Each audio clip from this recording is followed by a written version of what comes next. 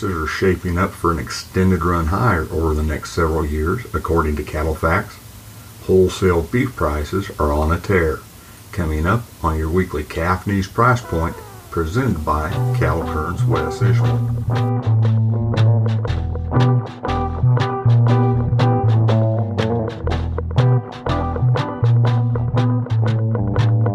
Hello and welcome to your weekly Calf News Price Point for August 17th, sponsored by Calf News.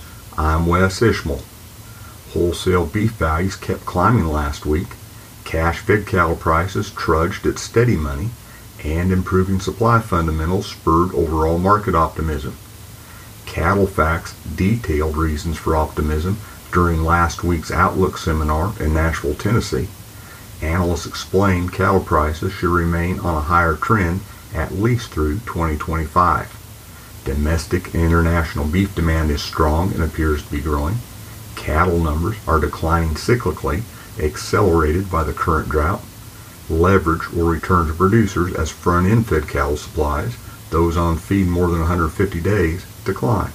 More specifically, Kevin Good, CattleFax Vice President of Industry Relations and Analysis, says cattle inventories peaked at 94.8 million head in the most recent cattle cycle.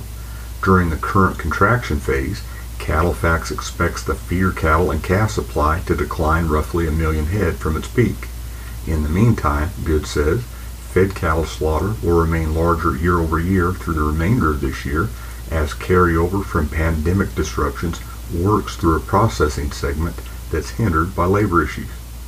For perspective, Randy Block, CattleFax CEO, pointed out front-end supplies were less than 1 million head as recently as 2016. They were 3 million head last summer at the peak, fueled by those pandemic-induced supply chain disruptions. While fed cattle slaughter nearly equals 2019 highs at 26.5 million head this year, we expect a 500,000 head decline in 2022, Good says. He explains this, combined with plans for new packing plants and expansions, possibly adding near 25,000 head per week of slaughter capacity over the next few years, should restore leverage back to the producer. For 2022, CattleFax projects steer calf prices at 550 pounds to average $200 a hundredweight, which will be $30 more than this year. Feeder steer prices at 850 pounds are projected to be $20 higher at an average of $165 a hundredweight, and the average fed steer price is projected at $135 a hundredweight, up $14 from this year. That's with the forecast average carcass composite price at $265 a hundredweight, up $5 from this year. CattleFax also expects bred cow prices to average $1,750 next year, which would be $125 more than this year, and they expect utility cow prices to be $6 higher at an average of $70 a hundredweight. As mentioned at the outset, this week's price point comes to you courtesy of Calf News. Since 1964, Calf News has provided in-depth coverage of industry events and issues, along with market insight, management advice, and a celebration of cattle business people. Be sure to check out the latest issue at calfnews.net. There's an insightful look at the notion of basing the cash-fed cattle market on a cutout-derived live price equivalent, discussion about the rhetoric surrounding cattle and climate change, and strategies to prevent shipping fever, and lots more. Take a look. Nationwide, feeders and calves sold from $3 a hundredweight lower to $1 higher last week, with the gain in the north central region, according to the Agricultural Marketing Service. As always, demand for yearlings in August is strong. AMS analysts say extreme heat across the plains until last Thursday made it difficult to dangerous for cattle transport. A few auctions were canceled in the southern plains, and others had much smaller volume than typical, even for the slower summer marketing time. Andrew P. Griffith, agricultural economist at the University of Tennessee, points out in his weekly market comments, deferred feeder cattle futures continue to trade at a premium to the feeder cattle index and the August futures contract price, with essentially a $10 gain priced in between now and November. While the cash market could gain another $10 over the next 3 months, Griffith says cash prices are going to have to show some movement in that direction over the next 6 weeks in order for cattle producers to believe it's a possibility. At the same time, he adds, the futures market is providing owners of cattle the opportunity to price them $10 higher than today's market, assuming basis expectations hold. Feeder cattle futures closed an average of 36 cents higher week to week on Monday, except for 15 cents lower in SEP. The CME feeder cattle index was 76 cents lower week to week on Friday at $155.54. Grain futures continue to apply pressure. Week to week on Monday, corn futures closed an average of 14 cents higher through the new crop contracts, and soybean futures closed an average of 33.6 cents higher through the front 6 contracts. Negotiated cash fed cattle trade was mainly steady last week. Live sales were at $121 a hundredweight in the Southern Plains, at $123 to $126 in Nebraska, and at $125 to $126 in the Western Corn Belt.